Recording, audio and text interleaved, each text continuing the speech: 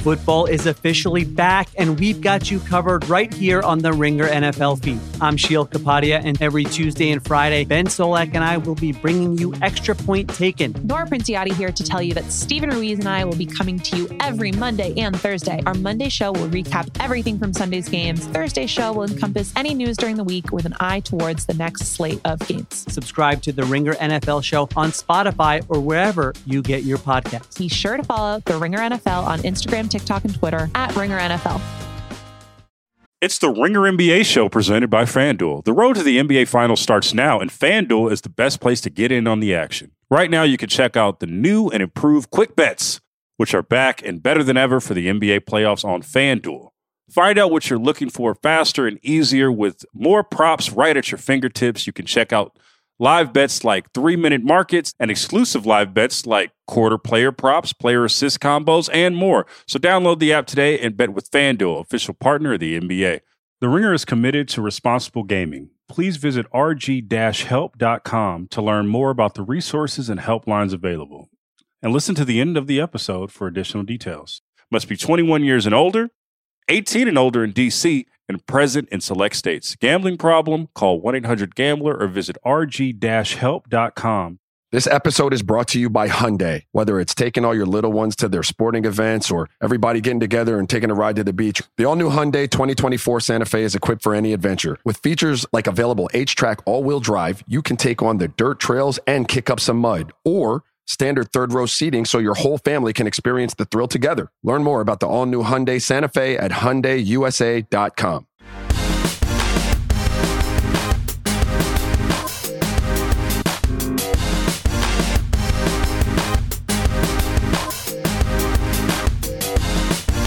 Hello and welcome to Group Chat. I am Justin Verrier, and standing before me is Big Waz, looking as beautiful as ever. Thank you so much. Being broadcast on a screen above us like Zordon from Power Rangers is Rob Mahoney. Hi, Rob. Hi, yeah. Just to give the full visual, you guys are all in a room together having a wonderful time and just basking in the glow of my face and my takes before you. So we'll see how that feels as we're getting deep into this podcast. We're also basking in the presence of our special guest. It's J. Kyle Mann. Hi, Kyle. Hello. How's it going? Zordon, quite a reference. I don't know what the audience reception rate on that. Like, Isaiah, do you know who Zordon is? No. There we go. All right. Oh, wow. The kids today, they're not being raised right. They're missing out. Much like 90s style, it will come back, though. I promise you. Well, they made a movie. It flopped, didn't it? Didn't they like Elizabeth Banks was in it or something? I forgot. I'm trying to remember. They never stopped churning that shit out, I don't think. They just keep making movies and shows, and I think. But I don't know. I can't speak to the flop or the Elizabeth Banks of it all. Well, okay. Isaiah has it pulled up now. Oh, yeah, I know who that is. Yeah. Okay. Shouts to the Black Ranger, who was actually a black guy. Zach. He was the Mastodon. I remember. Yeah. So in addition to talking about Power Rangers, the White Ranger, and whether or not he was actually the Green Ranger, we are going to talk about some rookies this podcast, because Kyle is now our rookies expert. You are going to be dropping on theringer.com a special build, as we call it internally.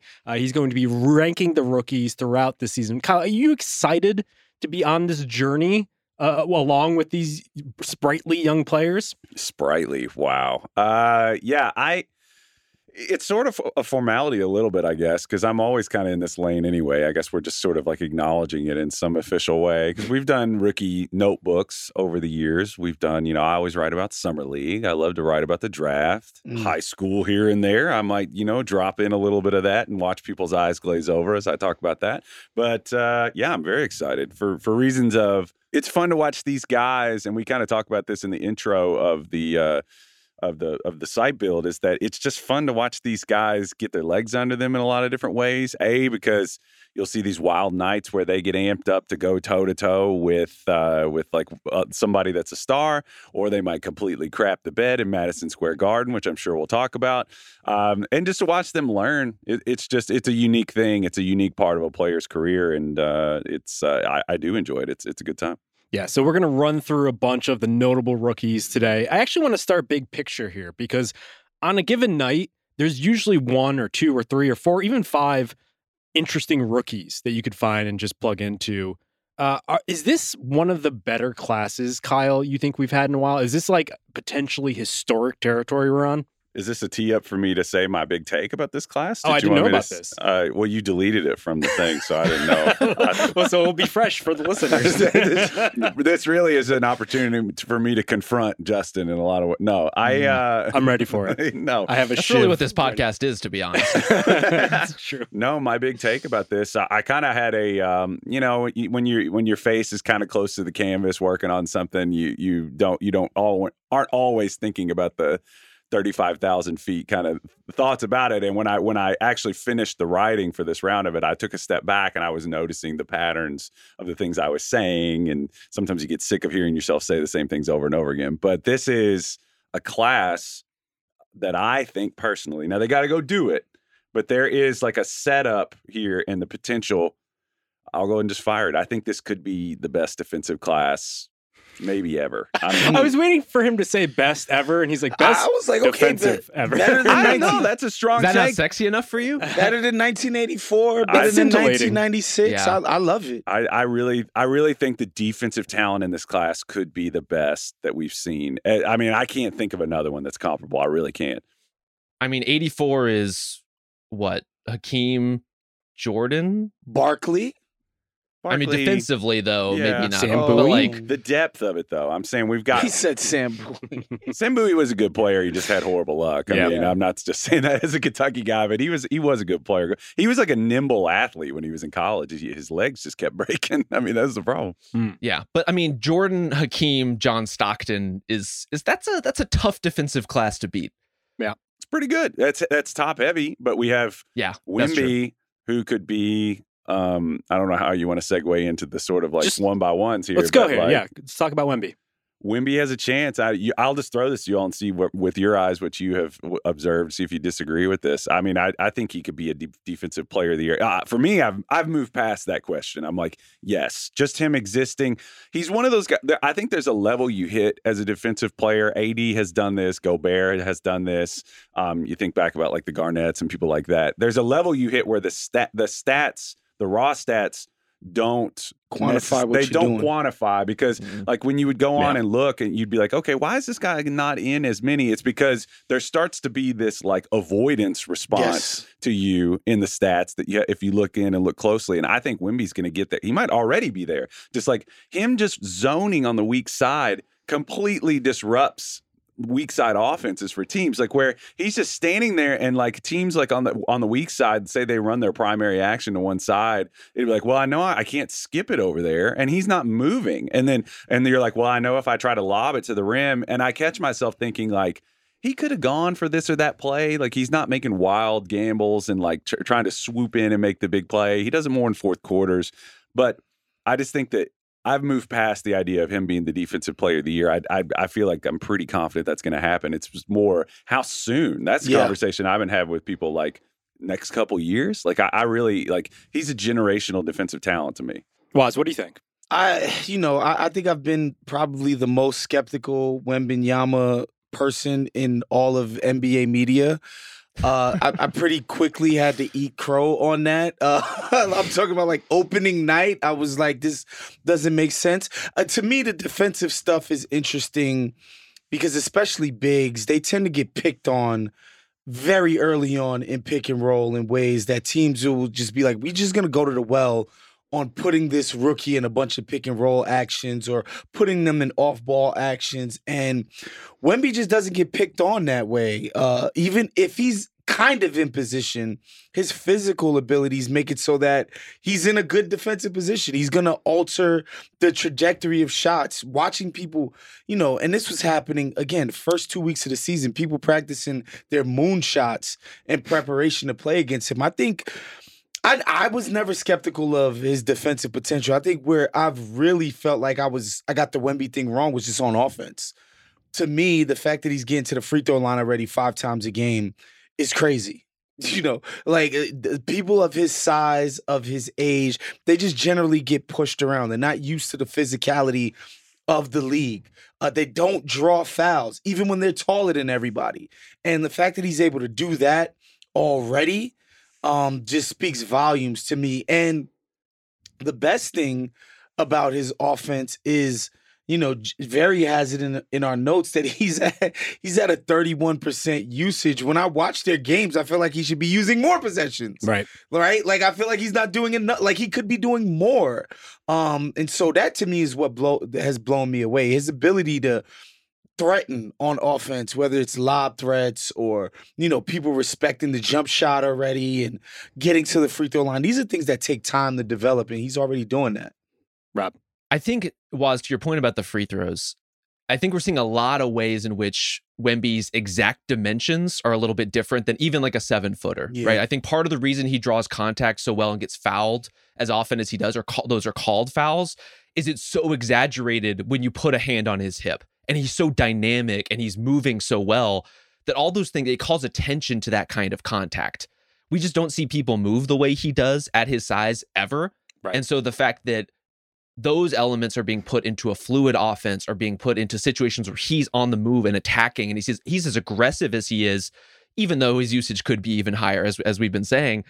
I just think it calls attention to what makes him so singular, and it puts him in just like a super rare group of players as far as what he could ultimately be. Watching him in transition is one of my favorite things. Like he moves, he kind of like bobs like an ostrich because his limbs have to catch up to where he is. And he'll just like wrap his arms around the ball like a highlight racket, whatever that thing is. It's just like, it's outrageous. But the one thing that is still jumping out to me is how much, despite how large he is, how freakishly long he is, he's still fading away at times, even when it's not Kevin Durant in front of him. It's just like a normal sized person like Bam Adebayo, or he'll even jump pass, but the jump is like an inch off of the floor. So he still does some of the young player things that he probably doesn't have to do because he doesn't have to actually jump to get ahead of all these guys. Kyle, are you surprised at all by some of the things he's doing on offense, either like that he's not doing or that he's already like way past what you expected?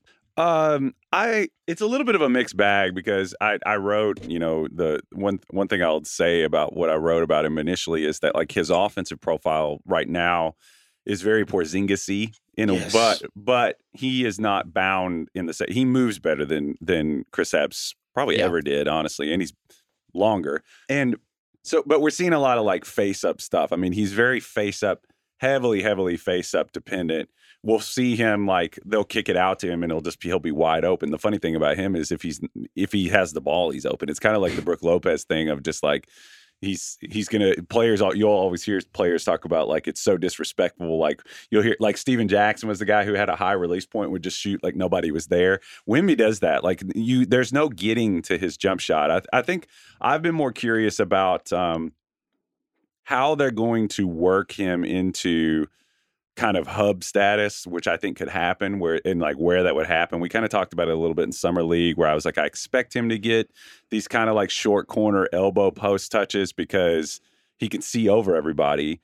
He can get to that shot whenever he wants to. He doesn't necessarily have to be, the dancing and the stuff that he did with Mets 92 where he'd get down. We've already seen him do his in and out dribble crossover, and the guys in the NBA are just like, that's just not happening. And I mean, like, I'm most fascinated with him about like how they're going to work him into, even though his usage rate is high, like how are they going to more efficiently run everything through him? Because I think I don't want to get carried away with him, but like I think he could become an elite passer too. Like he makes passes on a nightly basis that are like really, really incredible, like threading things through windows. He has touch at the end of that length that is really, really uncommon, like control in his like extremities that is just phenomenal. Rob, what do you think about how they're using Wemby in San Antonio? You're just surprised that like even still early in the games, it seems like it's the Vassell time and then they slowly default to Wemby. And there's actually kind of been something of a backlash where it's like, get Wemby the ball more.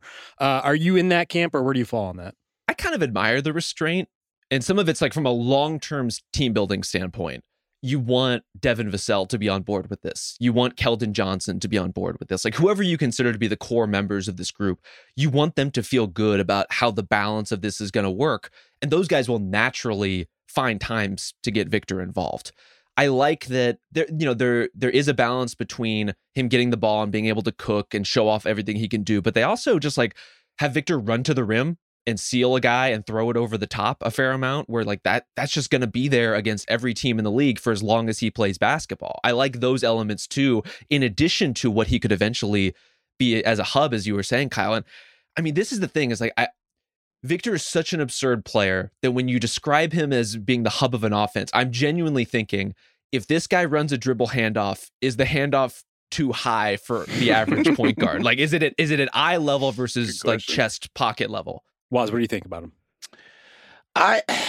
It's interesting that Kyle brought up KP, because I was very close to that, because it started out on the Knicks. And yes, a lot of it does remind me of KP in the sense that a lot of the diet is pick and pop, rolling to the rim. Even early on, KP flashed a level of rim protection that I don't think people were expecting. I think this year he's finally realized the potential of what his rim protection and defensive capabilities always should have been, but it didn't. It usually came out in spurts. And I just looked this up. Like, KP's rookie year, he averaged like 3.6 free throws a game. He didn't get over 4 until his third year. You know, just the fact that he's already more physical than Porzingis is in how he executes what he's trying to do. To me, that's what makes him, you know, just really exciting as an offensive threat.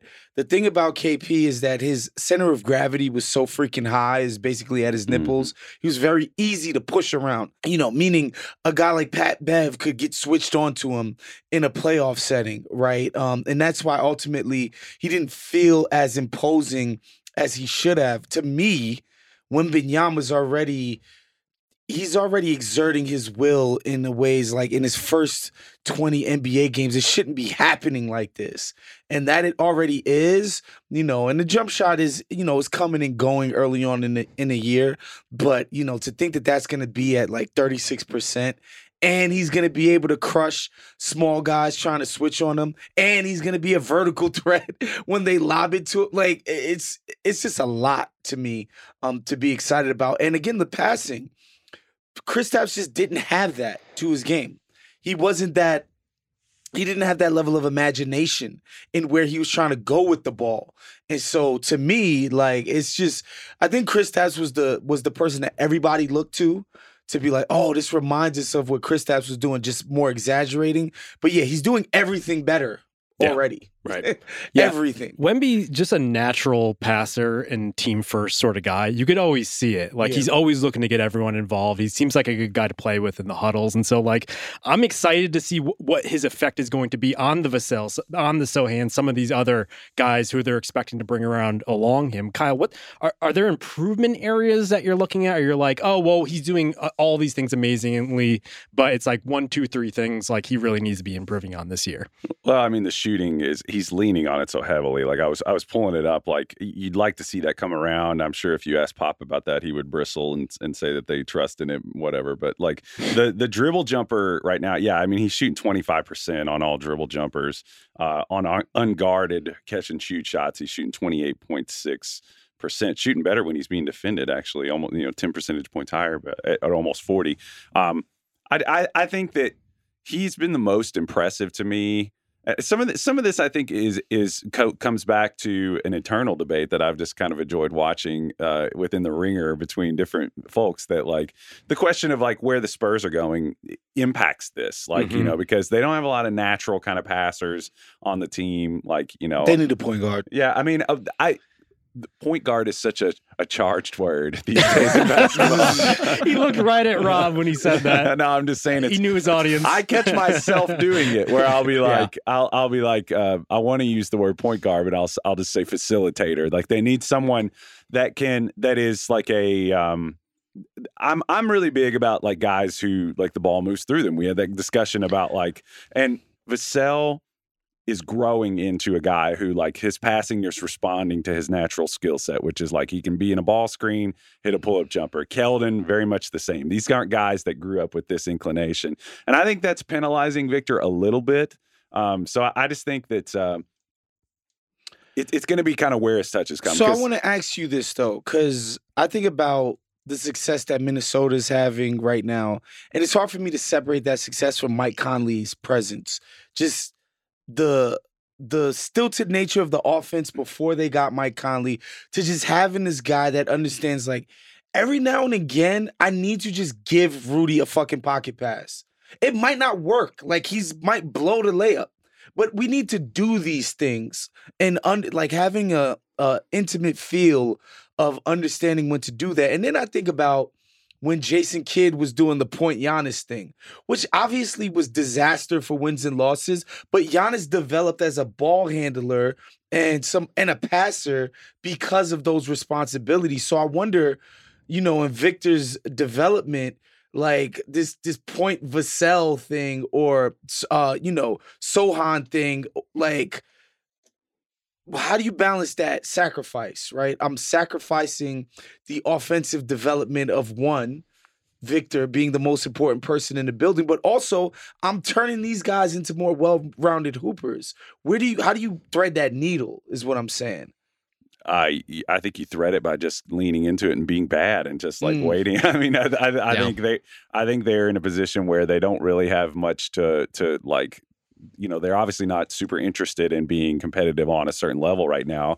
And reps are really important. And if you can get them, if you can get that kind of open road in a situation like this, you just seize the opportunity, I think, because it's important. It is important. All these things are true at once. Like, I mean, it's important for Vassell to develop this as a scorer. It's important for Keldon to do this. It's important for Zach Collins to develop. But I do think eventually they're going to have to just there's some other element I think that's missing from their offense. And I think people underrate connector is a word that just came up over and over and over again in these rookie ranking things that I wrote, that like sometimes you just need the sanity of knowing when a ball needs to be reversed. Sometimes you need the sanity of knowing just those things. That helps your offense kind of pass with purpose, I think, because people talk about like just moving the ball, you can just pass the ball without purpose and go nowhere. But a guy like that helps you just bring kind of order. And that's all I mean by when I say San Antonio needs somebody like that. Yeah, I think what I'll add to the great Spurs point guard debate of 2023 is there are prospects who you worry about the lack of a functional offense because it denies them opportunity. It literally takes the ball out of their hands. It doesn't get where it needs to go. The ball is finding Victor Wembanyama. Yeah. It's almost impossible for it not to find him. And so if you're that kind of player who's going to get 30% usage even when you have a suboptimal point guard, I'm just not worried about your developmental trajectory in terms of like getting the necessary touches. Yeah. So we mentioned the usage rate, 30.9 going into Tuesday night's game against the Thunder. That's Jokic level. Yeah. He wishes. So there have been 3 rookies in history, or at least according to the history tracked by StatHead, with a 30-plus usage percentage and played a full allotment of game. Waz already blew the trivia by looking at the answers. So can Rob and or Kyle name the 3 rookies who had a 30 or more usage as a rookie, played a full allotment of games? Over 60 games. One's pretty recent.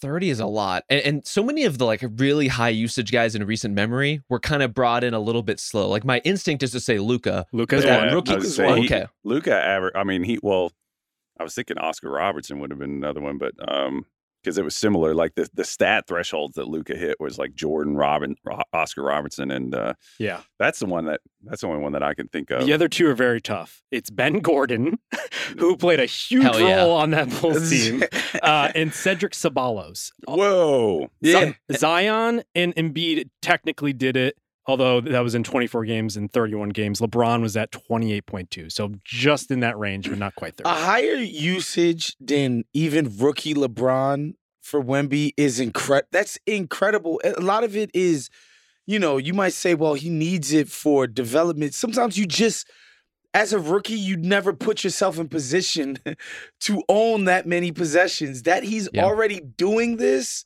is crazy to me. Like, it's nuts that he's able to get this much usage out of a roster that, isn't so well balanced in these early stages of his career. Like, that's amazing to me. Only the true elites get those opportunities. The Victors, the Ben Gordons, right. Really. The Cedric Ceballos, of course. The Cedric Ceballos. Was that Ben Gordon year? Is that the only time a rookie also won 6th Man of the Year? I'm pretty sure. I can't think of another one. I thought that's definitely one way to juice the usage. Like, come off the bench, get literally every shot for a team that doesn't have enough bench guys. Right. He probably wasn't playing the same amount of minutes that maybe even Victor's playing. So Juice the usage, the Rob Mahoney story. Right. So, good Lord, take that off the resume, please. Speaking of our beautiful gangly boys amongst the rookie class, Chet Holmgren, Waz's current favorite player in the league. My guy. We're recording this on Tuesday morning, so this is before the Chet and Wemby Bowl, so we won't have perspective on that. But Kyle, what have you thought about Chet so far this season? I mean, that's your guy? I love him. Yeah. Love him. Well, let's start here. I mean, like, obviously there's the Blake Griffin thing going on, or it was Donovan and Ben Simmons, right? They had their like feud over there. And Jason Tatum. Right. But I think Ben Simmons and Donovan were beefing on the internet. Tatum had the grace to stay out of that. Mitchell had the shirts. Good for him. He had the merch to go with the billboards, the whole branding campaign. Donovan was very available that year. You know what I mean? Like he had a year where he was just very available. I remember like when they drafted Grayson Allen and he just like photobombed the post draft interview. I was like, that's when I realized I was like, this dude is maybe just turn it down a couple notches. No, I mean, Chet. I say all that to say, Chet, the year was good for him. I mean, I think that's definitely the case. He's one of those guys that doesn't necessarily show. He always played well through contact. We knew he wasn't a wilting flower. I remember in his draft profile, I wrote about like there was a play. This was after I'd watched like a lot of his college games. There was a play against Jalen Duren in the tournament where he like took the contact and fell backwards, and I was like, that was the most pathetic flop I've ever seen in my life. And my first instinct was just like, like I was turned off disgusted. by it. I was turned off by it. I was just like, what hating on the Slender hell? Man. Wow. And then I got thinking about it though, and I was like, I can't ever remember him flopping before. And I was like, he probably was terrible about it because that ain't Chet. That's not what he just does. not what he does. And I've made this point over and over again that like this guy, he has the Bane thing going on. Like he's initiated. Like he Desmond was, Bane, he was or? Bane, mask Bane. Okay. Desmond's not wearing a mask, I don't think right now. But anyway, he might to hide his face from how bad the Grizzlies are. But hi-yo. But Chet he's a perfect like. He's a perfect sort of balancing, like skill wise, to like what OKC is doing. Mm-hmm. But if you just look at him totally in a compartment, like aside from his team situation, which is great, he's doing things that are just incredible. I mean, he's spacing the floor really, really well. He's doing things that we thought that he could do. Like, and the point I made in his piece is that like, the better he shoots that ball, the more vulnerable fives are against him because he can handle it. Like he can really get low and handle the ball. He has a few different kind of moves in his repertoire that make bigs uncomfortable away from the rim. Most bigs. He is an incredible rim deterrence because he picks his battles so well. Like he doesn't make a move on the ball until it is you just don't see him over his skis a lot. Nope. Making plays on the ball. Like when he makes a play on the ball, it's the precise moment to make it, and his IQ just shows up a lot, and he's a great passer in that sense too.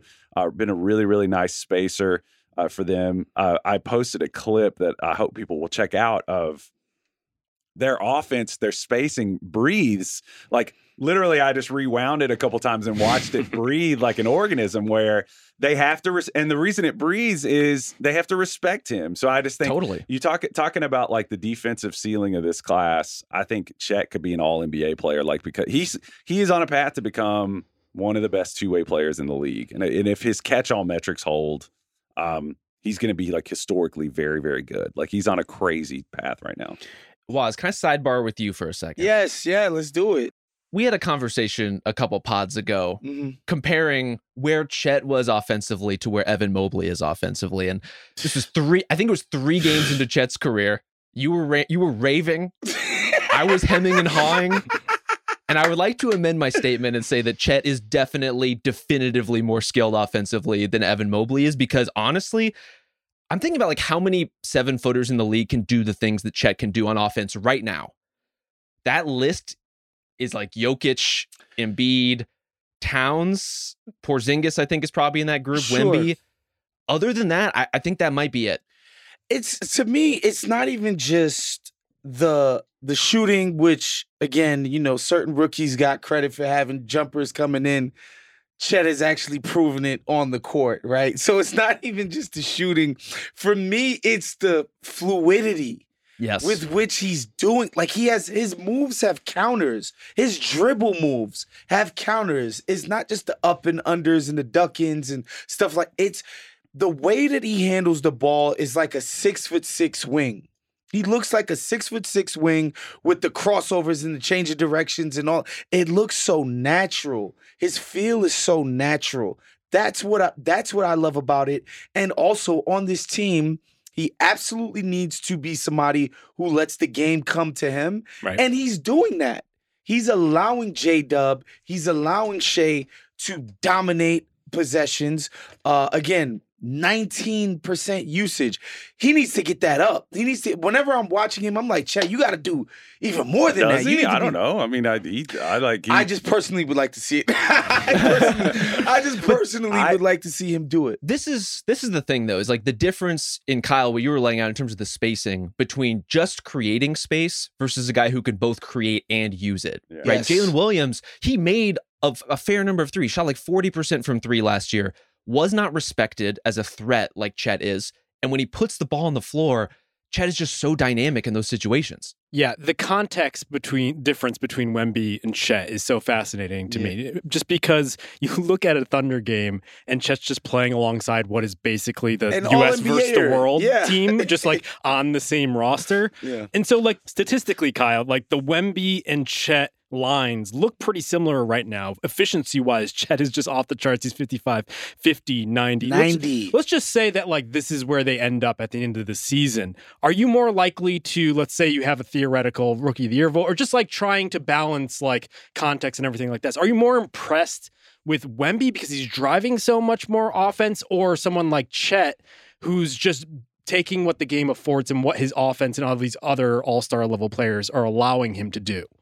Well, what if they switch places? That's always my thing. I mean, like, I think in this situation, if you have like a center and you have like a smaller ball handler, you can't do that. I always love to do it with the Jokic Embiid thing. Like, I just like, well, what would happen if we changed places? I mean, I think Wemby would be a little Please more. don't start that conversation. We know what would happen. Who wants to get One team would still go to the finals. The other would, Yeah. Who wants to get basketball brain cancer? It is a carcinogen, that discussion, in my opinion. No, like if you had Victor, I think he'd be more efficient overall. I mean, I think I think it would He's be. taking harder shots now. That's why his efficiency is lower. To me, it's obvious why the percentages don't look like he's taking much harder shots. He's constantly having to set up himself because, again, he doesn't play with a setup guy. Like, to me, that's just what those efficiency differences speak to. I think I'm just more curious about like how you evaluate. I think it's more impressive. Like if you had a Rookie of the Year vote, like right now, let's say we stopped it after 10 games. Like we will not. We cannot. Oh, stop it with the sanctimonious bullshit. To me, it's Wemby because he's doing harder things. Yeah. He's being asked to do things that are much more difficult, particularly at this stage of his career. Like, this is way harder to do your first taste of the NBA than, Chet getting to very meticulously pick his spots. But Rob, if I incorporated like where they are in the standings too, like do you give Chet more credit because he's on a part of what the Thunder and the Thunder are 5th in the West right now, and the Spurs are going to be awful? This, like with Rookie of the Year, I barely ever considered team context, except in like very aberrational cases. Well, so we did it with Scotty and Mobley, right? This was the conversation. Scotty drove more offense, but Mobley was on a better team playing better defense, right? I mean, I voted for Mobley that season. I didn't vote for him because the Cavs we know why you voted. We know who you voted for. Here's the thing about Chet, though. Like, I agree with everything that you said, Waz, as far as like the difficulty of the stuff Victor Wembanyama is doing is more difficult. Chet is also doing something that's pretty difficult, which is he is playing in more of a complementary role, right? Yes. Very much like a spacer on a lot of possessions where he's playing out of that stuff. He's doing that, but he's bringing force and he's bringing edge. Yeah. And like, honestly, for young players, that can be really difficult. They're so used to having the ball in their hands at every level. That's where they get their energy from. And so the fact that he's able to be picking his spots, but when he does, he picks forcefully, very, very impressive for a player his age. Indicative of his IQ, I think, overall. I mean, if you look at their usage types, I've got it pulled up here, like the percentage of the time that they do certain things. I mean, Wemby's is way more, even though we're talking about like him being put in better positions and things like that, he's in way more like initiating situations. Like he's handling it more in ball screens. He's got more post ups. He's getting more stuff done in handoffs. But Chet, like to Rob's point, is in a more complementary role. And I don't know. I'd be curious. I think he is getting a lot more efficiency, too, out of that extra added year of strength that Wemby really, really needs, because he just can't run. You saw it against the Knicks. I mean, like, he just can't run a straight line down like, he just can't do it. Mitchell Robinson was bullying him. It was not nice what he did. You can just get up under him too easily right now. And I think once he adds, and I think his frame will add, I think he'll always be a little vulnerable in that sense. Chet? No, I think Wemby will always be a little more vulnerable. Like, I don't know if we'll ever see him like, I don't. It's hard to say. It's hard to project just how much stronger he'll get. But he'll get more of those, I think, as he does. I don't know if you watched the Sacramento game, Kyle. Oklahoma City in the in-season tournament. There was a point in I think it was the third quarter. It was some point in the second half where Sacramento just decided we're going to put Chet in a bunch of pick and rolls and we're just going to let Sabonis bully the hell out of him.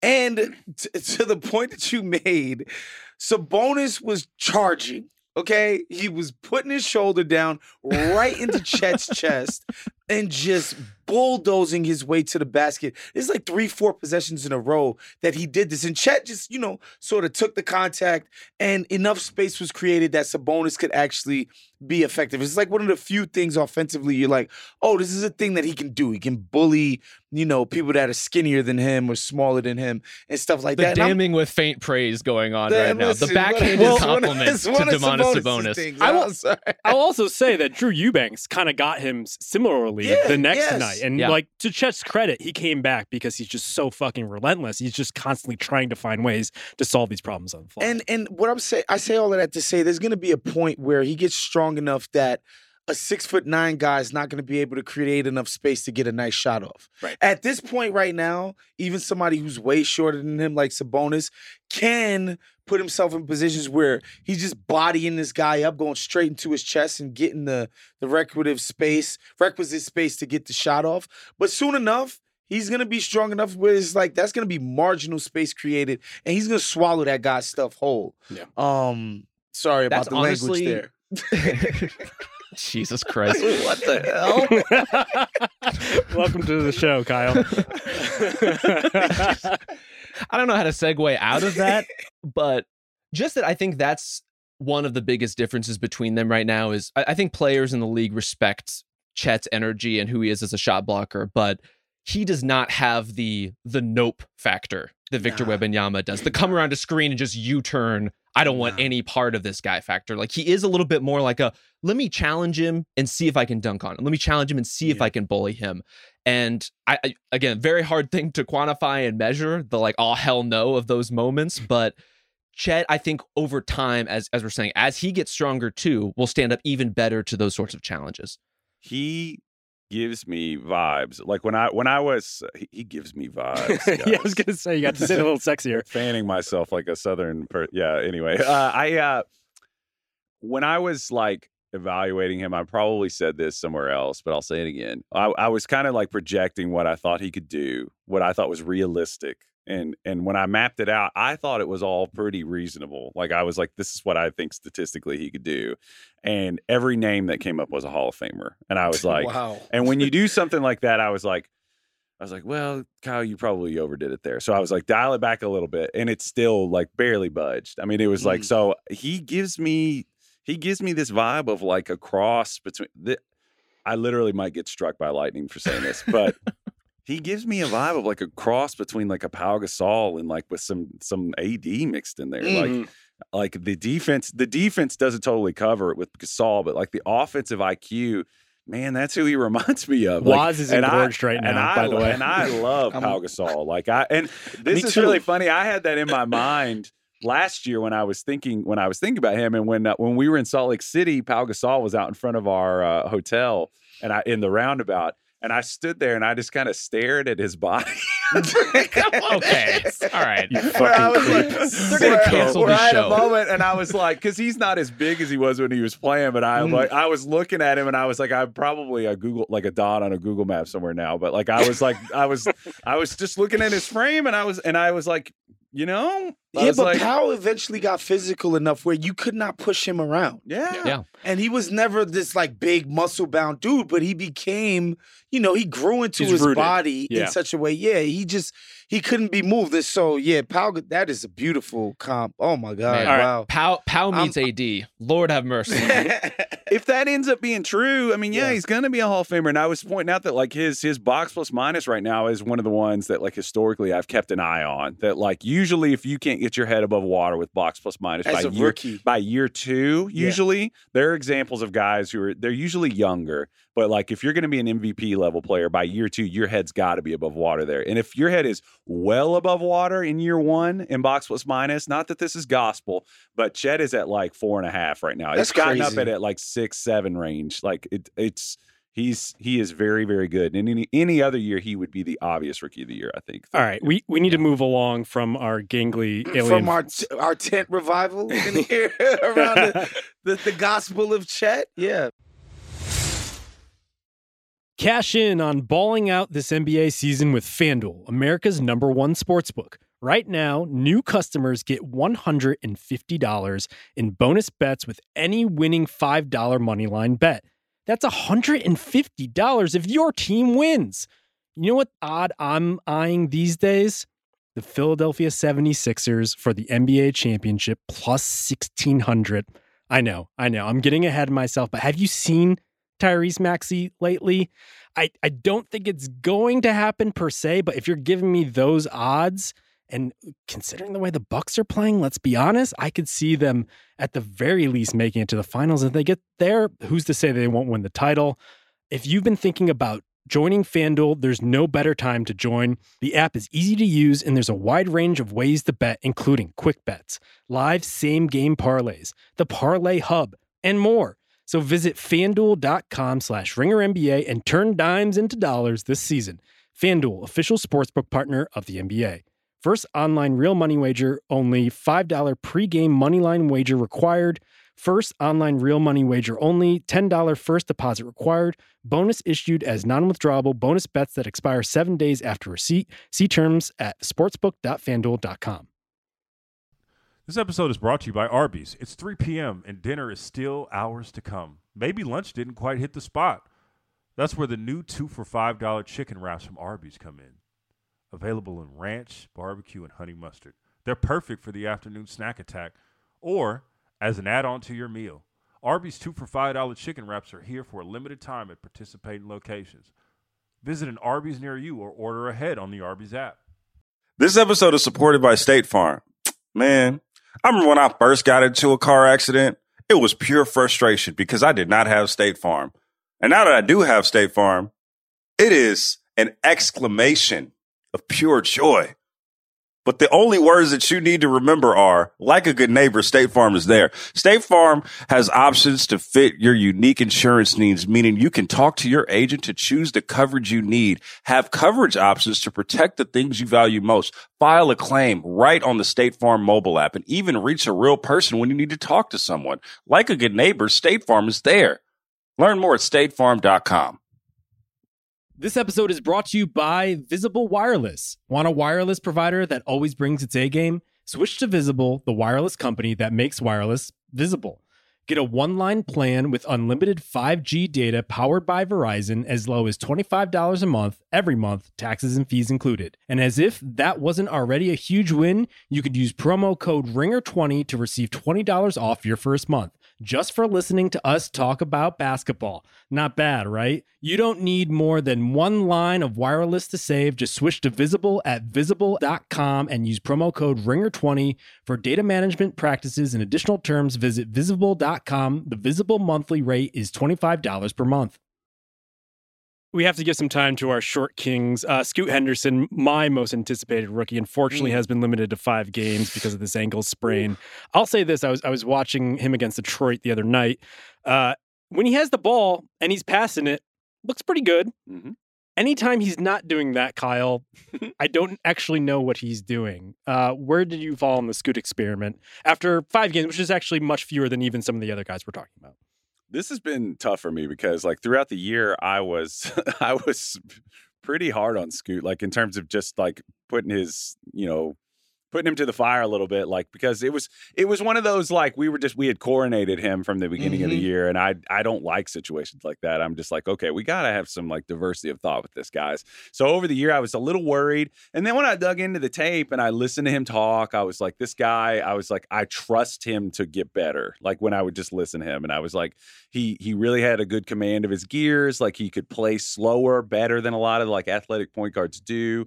But I was like, a lot of it is going to lean on some of these offensive things like working, because if they don't work, the big thing for me, the word I keep using is leverage. Like he has been he was heavy elbow pull-up jumpers, like with the G League Ignite. That's his favorite shot. You listen to him talk. He was like, that's where I like to shoot. He didn't shoot an incredible percentage from there. I mean, it was like not enough for him to justify it. So when he starts playing with the Blazers, not only did those like diminish a little bit, they're just gone. Like those attempts are just gone from his game. And one of the things that I was talking about with him that I hoped that he could develop was just middle game. Like, because right now he just doesn't have any kind of offense going on. There was a play against the Raptors where Schroeder was guarding him, and DeAndre Ayton, he gets a screen, and then you could tell that like Scoot was like, I'm going to shoot this pull-up 3. So they rescreen again, and Schroeder at one point just backs up, and he's like, be my guest. and it like misses badly. So the thing is, like, he started a bit, I think he's like 19% from 3 or something. No, it's even lower. It's 9. 10. It's 9.5. 9.5. Yeah, it's really, really low. 19, I was giving him way too much credit there. He's going to have to find out how to pick his spots better. Like you were saying, like he's a breathtaking athlete, like when he's in space. Like, and the point I make on our build, not to spoil it too much, is that like defenders are saying thank Christ when he decides not to attack the rim, and like that's his strength. I don't know that he's ever going to be like an elite scorer, but I think that he will be a good enough facilitator and like draw free throws and things like that. I think those things are going to come around, but like I think he's getting his legs under him, like getting comfortable in terms of like where his spots are and when. Yeah, he's played 5 games, as you said, Justin. He's made 4 total shots outside the paint. Not great. Not ideal for where you want him to be. And honestly, I can't think of a player in the league that needs to go to floater school more than Scoot Henderson. Like, he needs a way where if he's not getting all the way, he's got some option. Because I love what he's doing as a pocket passer, right? Like, you can see him hitting guys on time, connecting even with bigs who don't have the best hands. And I think the most glowing endorsement in Portland. Right? I mean, one big glaring example, and I think the biggest endorsement of where Scoot is right now is the dip in DeAndre Ayton's production when he's off the floor, right? Like, Ayton has already become like pretty reliant on Scoot setting him up in good spots, and he's doing it. You just need to see the scoring game round out so that defenses don't start playing him for that all the time. You can't be a great, like, he's an unselfish player. Like, he is a willing defer. Like, he does not mind doing that. He doesn't have he's a smart player. He doesn't have an agenda that sabotages him. But yeah, you can't, we've seen this with Ben Simmons. He had passing chops. If you can't, you got to leverage, like I always say, playmaking is a responsive skill set. Like, if you don't have respect, it doesn't matter how willing you are to give up the ball if defenses aren't reacting to the things that you're doing. And what I would say to people is, like, point guard is hard. Like, for a rookie, absolutely. It's hard. You look up what Mike Conley or Kyle Lowry or Kyrie Irving, or I'm talking about these guys. Jamal Murray, like, I'm talking Darius about Garland was bad his first year. These guys are all-star point guards in the NBA. You go back and look at what they did their first few games in the league, or even their rookie years, damn near the whole thing. It was ugly, right? And so I'm not surprised. I think the situation in Portland got so nasty over the summer, and, you know, I was waiting for you to make a pivot. Listen. No. Justin literally made a face. You guys know each other too well. I'm just saying, like, look, I think people got a little carried away, and Kyle was speaking to that. There was this savior situation of, we're getting rid of Dame. We've done that. That's ran its course. And now we have this new shiny savior object coming into the situation.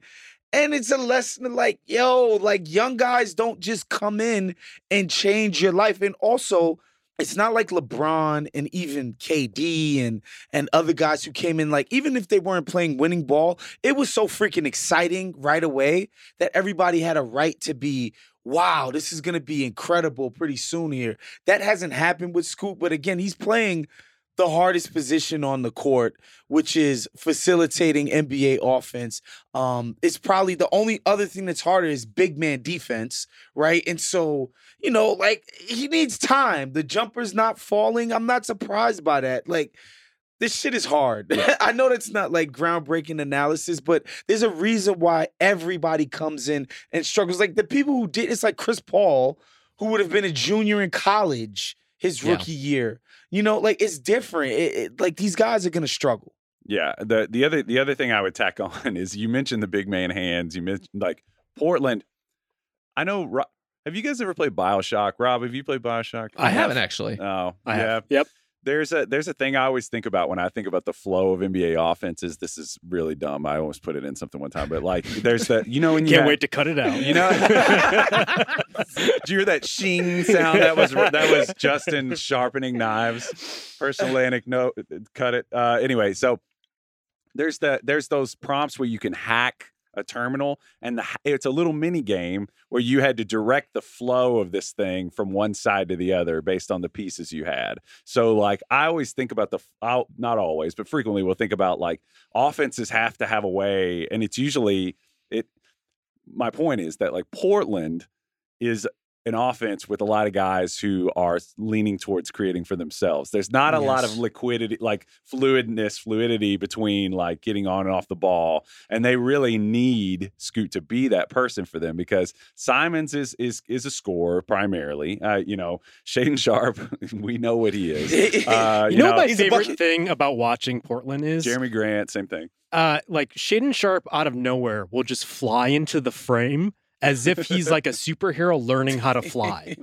Just out of nowhere. It's just one of the most wild things. But sorry, I cut you off. I've tried to somebody from P3 was, because I was trying to figure out why some of those guys look like they're in the air longer.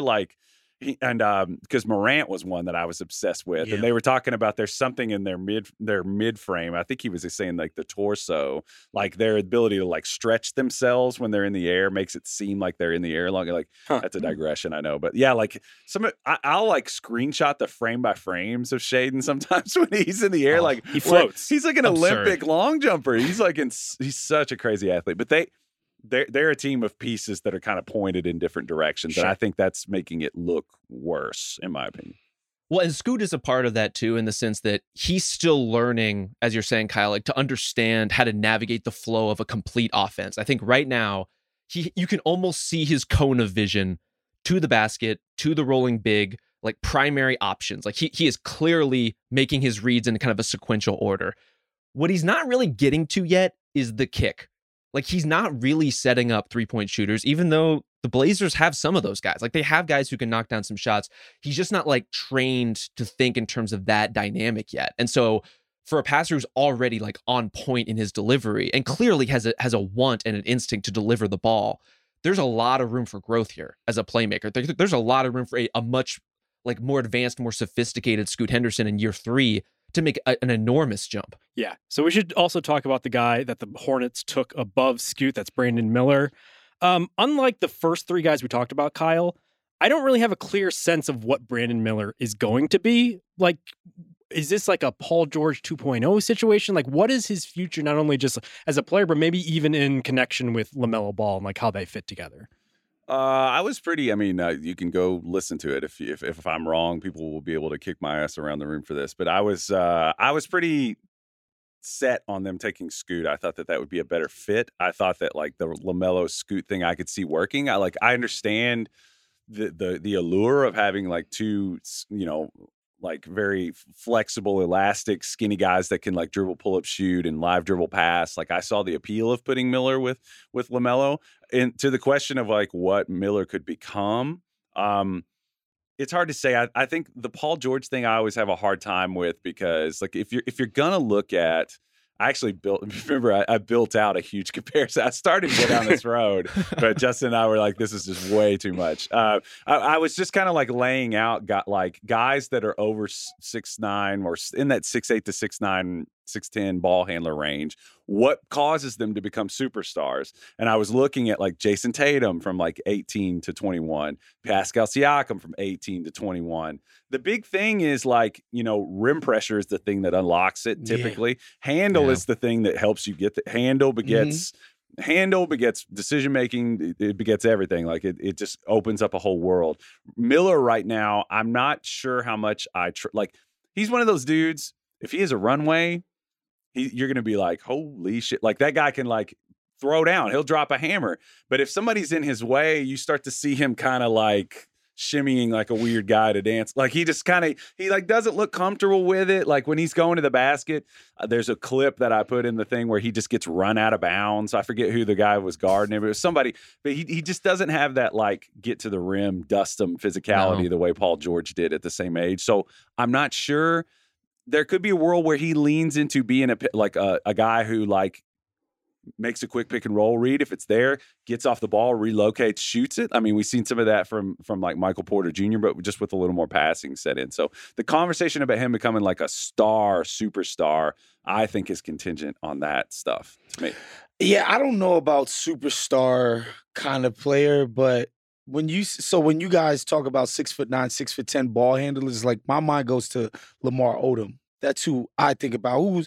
He's going to be a superstar in his role, and he might be able to sneak onto an all-star game or two just by being on a really good team and being that third Draymond Green type that ends up making the all-star team. But I don't think he's going to be a dude that generates offense at an elite level at any point. But I still think, elite role playing is valuable. I just love the guy's feel. I keep saying that. Like his understanding of hoop is incredible. And if he could get his 3-point shooting up and, he attacks mismatches when the opportunity presents itself and he's a transition guy and things like that, then he'll be able to plug in the gaps around somebody who's doing elite creation.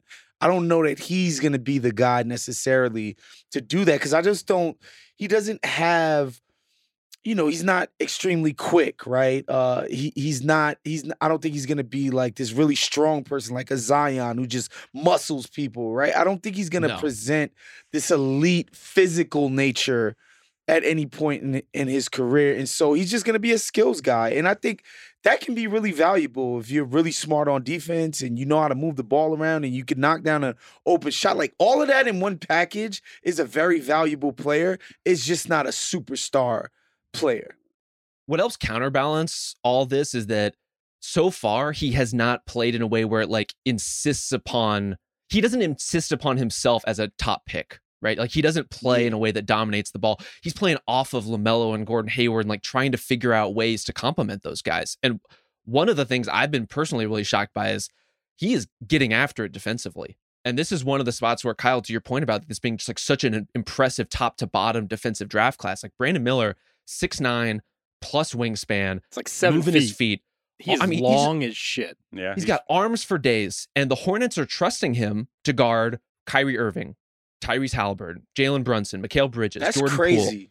Right? Like he's getting thrown on those assignments and he's acquitting himself pretty well. Yeah. He competes, it's funny. Like I was joking with Tate the other day about the height thing. He's one of those guys that has been a casual. I've been like going and like getting like photos of him next to LaMelo. I'm trying to figure out exactly how tall he is. I feel like he might be like 6'7" and 3/4 or something because LaMelo seems like he was a little overlisted because we heard that Brandon Miller was 6'9". Oh, he's 6'9", and you just get so excited about that number as a ball handler. And then he was 6'7". He's listed on the thing. Not that it matters, but he is long and really competitive. Like his energy on defense has been really impressive to me. Like, he was guarding Kyrie the other day, and he could have almost like enveloped him with just how long he is. He felt like he could have just smothered him with all that. And to me, the Iggies, the Draymonds, the Al Horfords, like these kind of guys on great teams that, again, aren't the drivers necessarily of what's happening on offense, they still get paid, man. Like, these are still really valuable pieces. And so, again, if you become an elite Swiss Army knife, which, sure, you probably can't murder anybody with one, but you could do some damage. You know what I'm saying? Like, that's still a valuable piece to a team. I'm still excited to see how he develops. What would be your go-to Swiss Army knife killing move, Waz? Are you going tweezers? Are you going to corkscrew him? What are you thinking? Whatever is it's like almost like a knife or nail filer or whatever that nail is. file him to death. You might just have to just try to get to the neck. You know, you'll do some damage. You just won't be able to kill NBA defenses with it. All right, let's do kind of like a lightning round on some of these other guys that have been intriguing early on. Kyle, do you want to do Cason Wallace or Derek Lively first? Let's do Lively. Let's do Lively. Okay. He deserves it. Yes. So is there anything more to Lively than the very obvious Tyson Chandler comp that I probably made in my mind every single time I've watched him? I think there's more. Yeah, I think Yeah. he's shown. Well, it's always hard because when guys grow up in different eras, because Tyson Chandler was a senior in 2000, 2001, I think. I remember, but the game was just different back then. Would he have been able to play?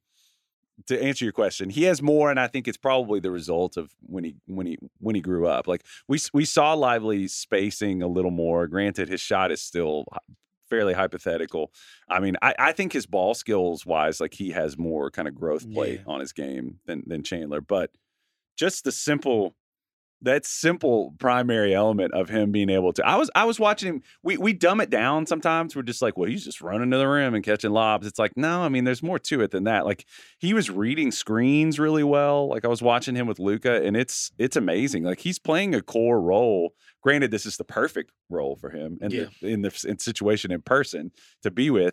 But he's doing it well, and I think that's, you got to applaud it. Their offense is humming right now. Rob, did you see how nicely he answered my question? Where you were just like, "Oh yeah, just absolutely not." I mean, that's the answer to your question is definitely not. Should I just have said what you said, Rob? Just absolutely not. Was that the way to go? I would have walked out of the room. Rob was offended by the Tyson Chandler. Rob did write a book Dallas about guy. the Mavs, so Dallas he is guy. the expert here. I have all the respect in the world for Tyson Chandler, but when I see Derek Lively, I see a guy who can pass, right? Like a guy who has really good feel for that kind of connection. And that was never Tyson's game, and he was never asked to do those things. But when Luka is the primary driver of your offense, it's one thing to be a great roller, to be a Dwight Powell in those situations. But if you're a great roller who can catch the free throw line and attack, who can catch lobs that are really high, who can catch and read a defense and spray out to the corner, that's a next level contribution. So I think Lively has a really high ceiling for Dallas. Like he could be a really important piece of the construction of that team. How many times this season do you think Grant Williams has caught the ball and looked at who's in front of him, no one frequently, and thought, damn, like compared to what was going on in the past, like he has been the chief beneficiary, I feel like, of that triumph of the 2-man, 3-man actions. Like he's been wide open so much. I haven't looked, but it has to be the most. There was a stat on the threes. Broadcast the other day where it was percentage of their production was 3-pointers, and his was in the 70s. He was top in the league. It has to be the most open shots he's taken in his career. I'll have to look that up. It has to be. Tough living in Boston, man. It's just not that easy, man. A lot of grenades. Let's talk about Cason Wallace. Let's do it. Your guy. Cason, I mean, I got to watch him last year and, obviously closely. And context just is so interesting. With Lively, it was interesting last year. He was on a team that didn't have that kind of playmaking fluidity, and Kentucky last year was very similar, much to my dismay, and just a lot of death inside last year. Just watching, he is a second side guy. He's a second sider. He is a guy who can make simple playmaking reads. He can hit open threes. He's been blistering. He can get to the rim and things like that. He was overburdened, so I think people just kind of started to nitpick him, with the Thunder, it's the same thing as Chet. He's just plugging right in. He's within the flow of their offense. And the other thing is that his defensive upside, here we go again, is great. Like, he's switchable. He can guard the ball. He has great instincts. He's a great two-way player. It's incredible that they got him and Jalen Williams in similar ranges of the draft back-to-back years. Like, and it was a surprise at the time. People were like, Cason Wallace, really? But like, he's applicable everywhere to me, in my opinion. This is where our podcast programming comes into direct conflict with my personal needs, because I need someone to talk me down on Cason Wallace. And Kyle, it's clearly not going to be you. He's great. All right. Like, I regret to inform you all that Cason Wallace is now only a member of the 60, 50, 100 club. Yeah. So tough, real drought for his percentages lately. But like, it's amazing how few mistakes he makes for a player who's in that spot. I think even a lot of guys who are second side guards in the NBA, there's a temptation to want to show what you can do in that role, to want to pop out of it in a way that's impressive. And he doesn't let like the want to do something impressive get in the way of making the right plays. What's crazy about him is I was watching their game against the Suns the other night, and he didn't play in the first quarter, didn't play in the third quarter, but every time he was on the court, you knew it. Like, he just makes such an impact on both sides, but particularly on defense where he's such a gnat. Like, he pops off the page amidst this like sea of other young guys on that team. Yeah, he blocked the Jamal Murray fadeaway in their game against Denver. That was like a whoa. He's just positionally really has his wits about him at all times, in spot ups, but on offense, on spot up 3-pointers right now, he's at 53.8%. I mean, the sample's not gigantic. You want to talk about like, okay, we're reeling, we're like, going crazy. We're trying to figure out where the boundaries are. That's what I always say in the fog of our excitement. I mean, what can he graduate to has been the question. I mean, like, where can it go from here? Is it, I don't know where to put a limit on him, because I do think if he develops it, we've seen he can dribble. He's a dribble pull-up shooter. We've seen he can get to the rim. These are all these kind of elements that we were talking about. Like, we're not sure about this or that guy. He kind of has fledgling signs of all those things. So it's another. Well, here's the question: like, where does he fit on that team? Exactly. Like, is he destined to come off the bench just because there's just so many people in front of him? Had a lot of conversations. I'm curious to get your all's opinion about this, because I've talked to a lot of OKC people about this. I feel like if he's going to continue to be this kind of a threat, it opens up, because they're going to have money issues really soon is the issue too. There's got to be, I don't know if it's Dort or who it is. Does he create redundancy with Dort and like sort of upgrade over him offensively in some ways?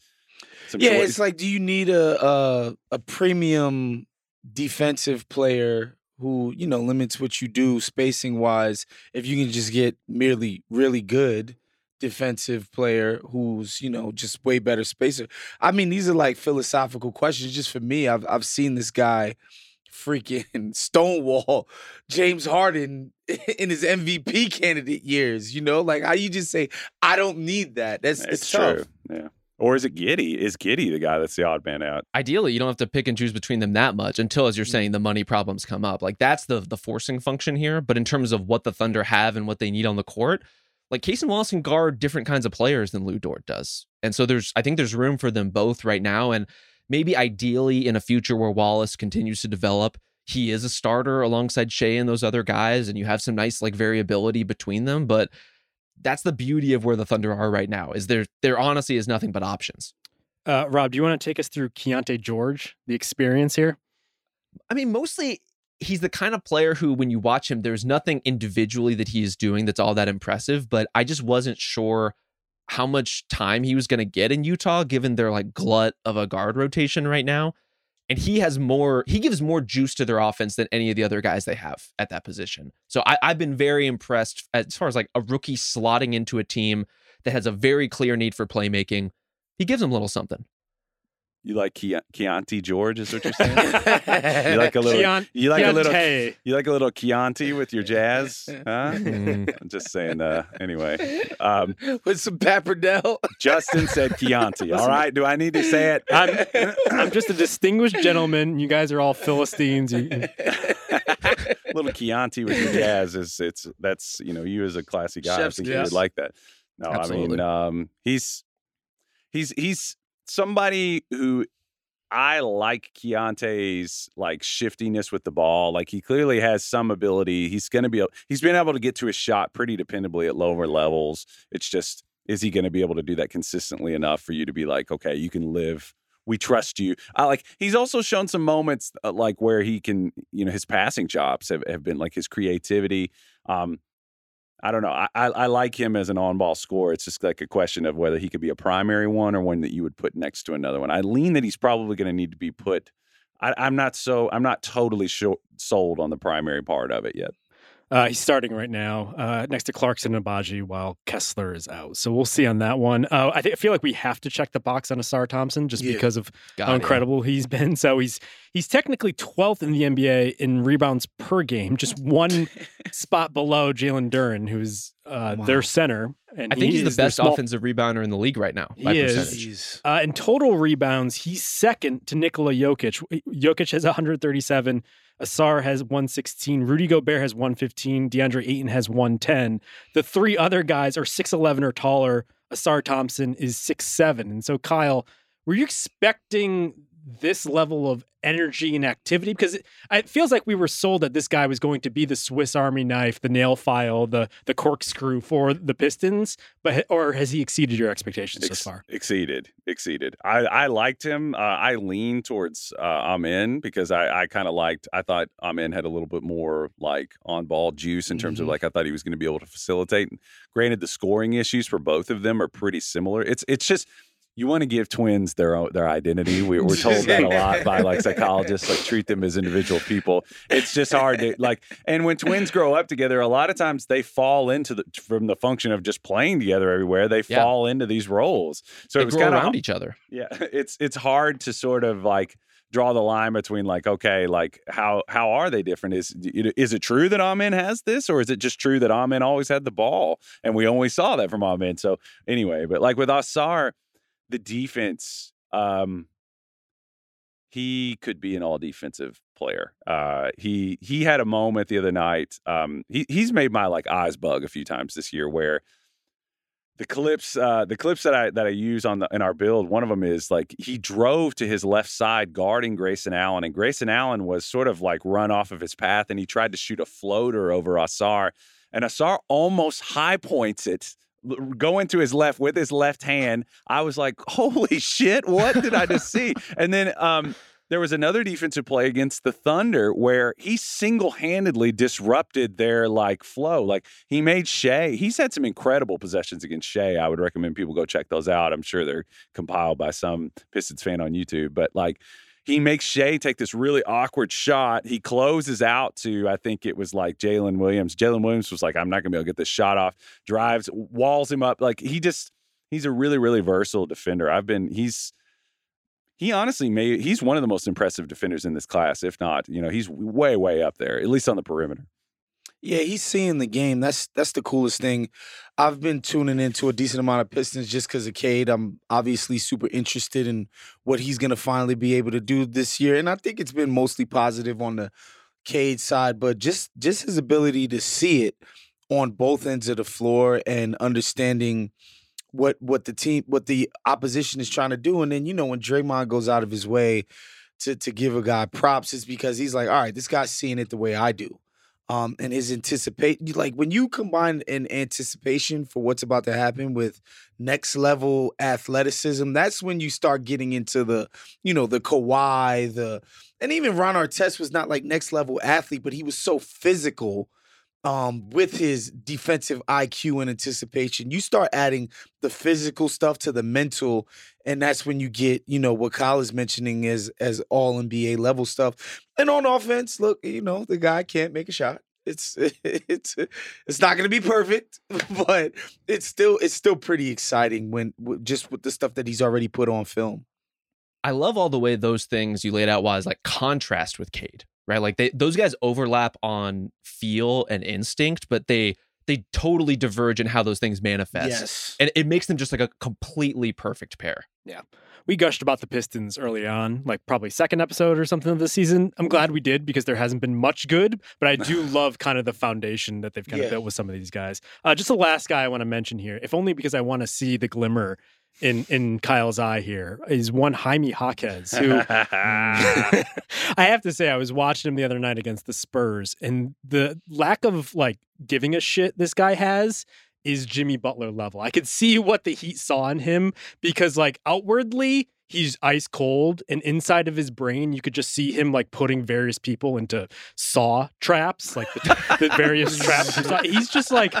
He's just so fucking like ice in his veins. Sadistic. I love it. He's sadistic out there. God, I love it. I was just waiting for you to take that turn. The sadism part of it I hadn't considered. No, I mean he. But now I'll keep it in mind. No, I mean he's a cerebral player. Rob and I were having a conversation the other night about like you see this happen again and again that like. Well, we were talking. I think Halliburton was the framing for it, right? Where it's like how does Halliburton not go 1, 2, 3? How does that not happen? What is it about the intangibles that are so weird? Why is it that we have to see somebody in the flow of the action to suddenly have a eureka action? That's inverted. The jump shot was not cute. That's it. But he had shot like almost 40% at every level. I've investigated this, Waz. I know. It just wasn't cute. No, it's true. It's like his mechanics were odd. I think that was weird for people, but no, not trying to get into Halliburton. But I just think it's inverted that we like. It says something about the way we look at players. I think that like. We have to like see them in the flow to like have our come to. No, that's inverted. We should watch guys play basketball. Jesus Christ. So like if you watch Jaime Jaquez at UCLA, he just was everything to them. And it didn't always show up. And I would be like, well, he's not like a combine guy. He's not a guy like in workouts where you're going to be like, he's somebody that just adds value in all these different places. And I clipped a few of these things on my Instagram where I was just watching. There was one sequence where there are a lot of these. There's one sequence where Jay Nivey tries to cross him, basically. Jaime, like, shuttles with him, bodies up to him, rips him, throws a crazy, like, dime outlet pass to Tyler Hero. It gets blocked. Jaquez crosses the half-court line. They're resetting. He sees, I have Joe Harris on me. Sprints to the block. Poor Joe Harris is helpless, scores on him immediately and won. That's just an example. Like he ripped LeBron the other night. Like he's a guy who just adds value all over the place. And I was texting Bill. I was like, "Are you ready for this guy to terrorize you for the next 10 years?" God, yeah. Because he's just going to be a nuisance in the East, man. He's a player. Culture. Can I say something about Miami real quick? Yes, please.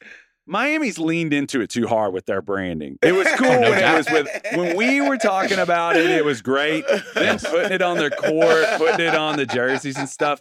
Let us say that about you, Miami. You saying it makes it weirder. Like, I don't know. It's just weird. I don't know. Am I alone on that? Does anybody else? No, it's extremely weird. They got to back it off. The jersey, the city edition jersey with the awful, just smacking culture on the jersey was where I kind of got Isaiah off. loves it. Was. I mean, the court is so much worse, though. Like, there's going to be an overhead picture of somebody dunking all over Bam Adebayo with that lane, with the long description of the Heat being the toughest, most fierce team in the league. You're asking for it, yeah. You really are. But at the same time, they're just coming off of a finals with the players that they did. Like, they've ruined not all wrong, the goodwill. But you can't say it. You can't be the one to say it. Rob, did you want to weigh in on Jaquez? Just that I love. The NBA is, it's filled with some of the most athletic players in the world, some of the smartest basketball players in the world, and Jaime Jaquez has come in and made a lot of them just look extremely dumb. Right. Just extremely dumb on a nightly basis. The Heat will just like put him on the mid post on some possessions and just have dudes run around. And it's amazing how much leverage you can get out of literally just doing that. All right, let's wrap it there. Kyle, thank you for joining us. It was my pleasure. Really can't emphasize that enough. We view you as the Capadonna of this podcast. You're like the unofficial fourth member. I love that. Sick. I'm glad. Okay, so check out Kyle's rookie rankings, which I believe are going to go live on theringer.com on Thursday. Check out Rob's Tyrese Halliburton feature. Rob, anything you want to say about it's really good. That to tease it? I mean, I think I said enough in the thing. Like the word count is oppressive. So if you want a long leisurely read, I would encourage you to visit theringer.com and read about Tyrese Halliburton. All right. Thank you to Isaiah Blakely on production. Thank you to Ben Cruz also. We'll be back on Sunday. See you then.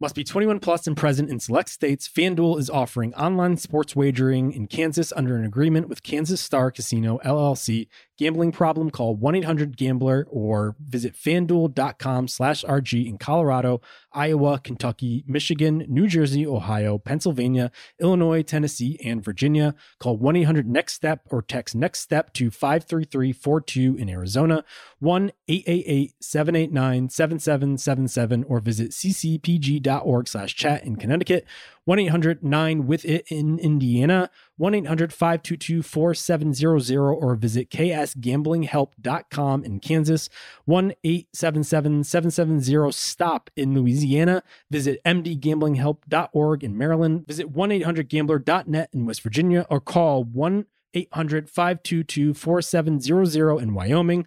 Hope is here. Visit gamblinghelplinema.org or call 1-800-327-5050 for 24/7 support in Massachusetts, or call 1-877-8-HOPE-NY or text HOPE-NY in New York. This episode is brought to you by Hotels.com. When I went on my last holiday to Cape Town, it was amazing. My friends were there, the weather was phenomenal, and most importantly, the food was fantastic. But one thing I struggled with was finding the right places to stay. You know, all I want is a great bed, a fantastic shower, and breakfast that doesn't end at 8 a.m. I'm on holiday, I'm still sleeping. I also like ease, and the Hotels.com app easily helps me to find a perfect hotel for every trip. Whether you're looking for a family-friendly getaway or a relaxing spa weekend, on the Hotels.com app, you can compare up to 5 hotels side by side. Now, why would you want to do that? So you can see prices, amenities, and star ratings. And best of all, you don't have to switch back and forth between options. See? Ease. So, start planning your next getaway and find your perfect somewhere in the Hotels.com app today. This episode is brought to you by 20th Century Studios' Kingdom of the Planet of the Apes. As a ruthless king builds his empire at the expense of the remaining human race, a young ape will fight for the future of apes and humans alike. Kingdom of the Planet of the Apes. Enter the kingdom in IMAX on May 10th and in theaters everywhere. Get tickets now.